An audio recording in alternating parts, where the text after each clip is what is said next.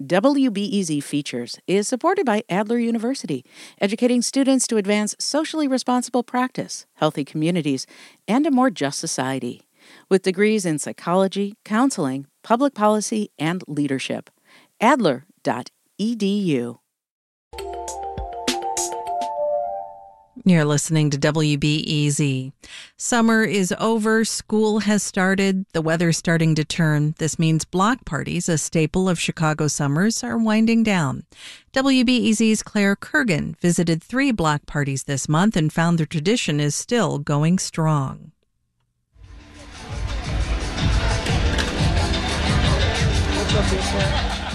So we are on 69th and Green.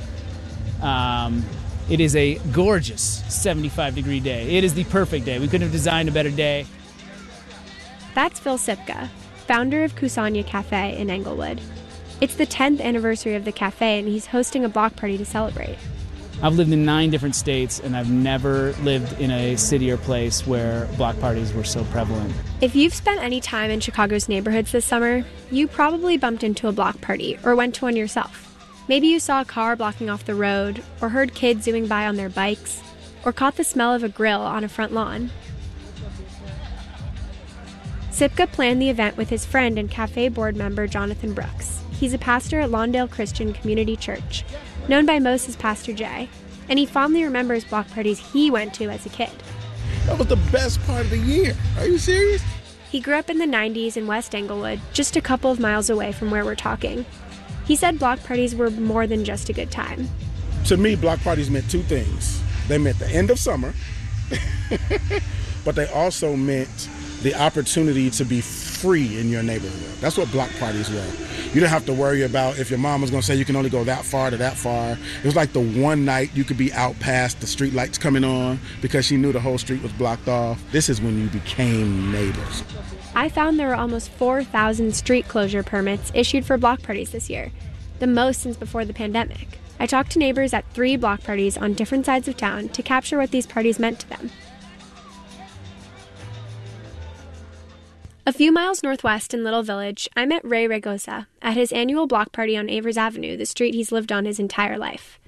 I got there right before lunchtime as the smell of grilled steak began to take over the block. I asked him about the block parties of his childhood. I remember... Our conversation at this point is interrupted by a toy go-kart. Getting my bike out, going in circles, playing with my friends, inviting my cousins from other blocks, and just ride around our bikes, play soccer.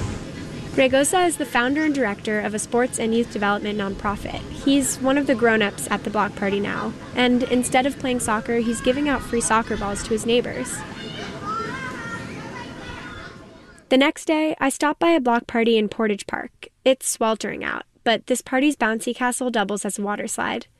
According to the block party permit data, this neighborhood has had the most in the city this summer. So my youngest is 10, but he's kind of in the prime of his block party days, I think. Yeah. That's Mike Walsh. He lives on Warner Avenue in Portage Park, where he's raised his 3 kids.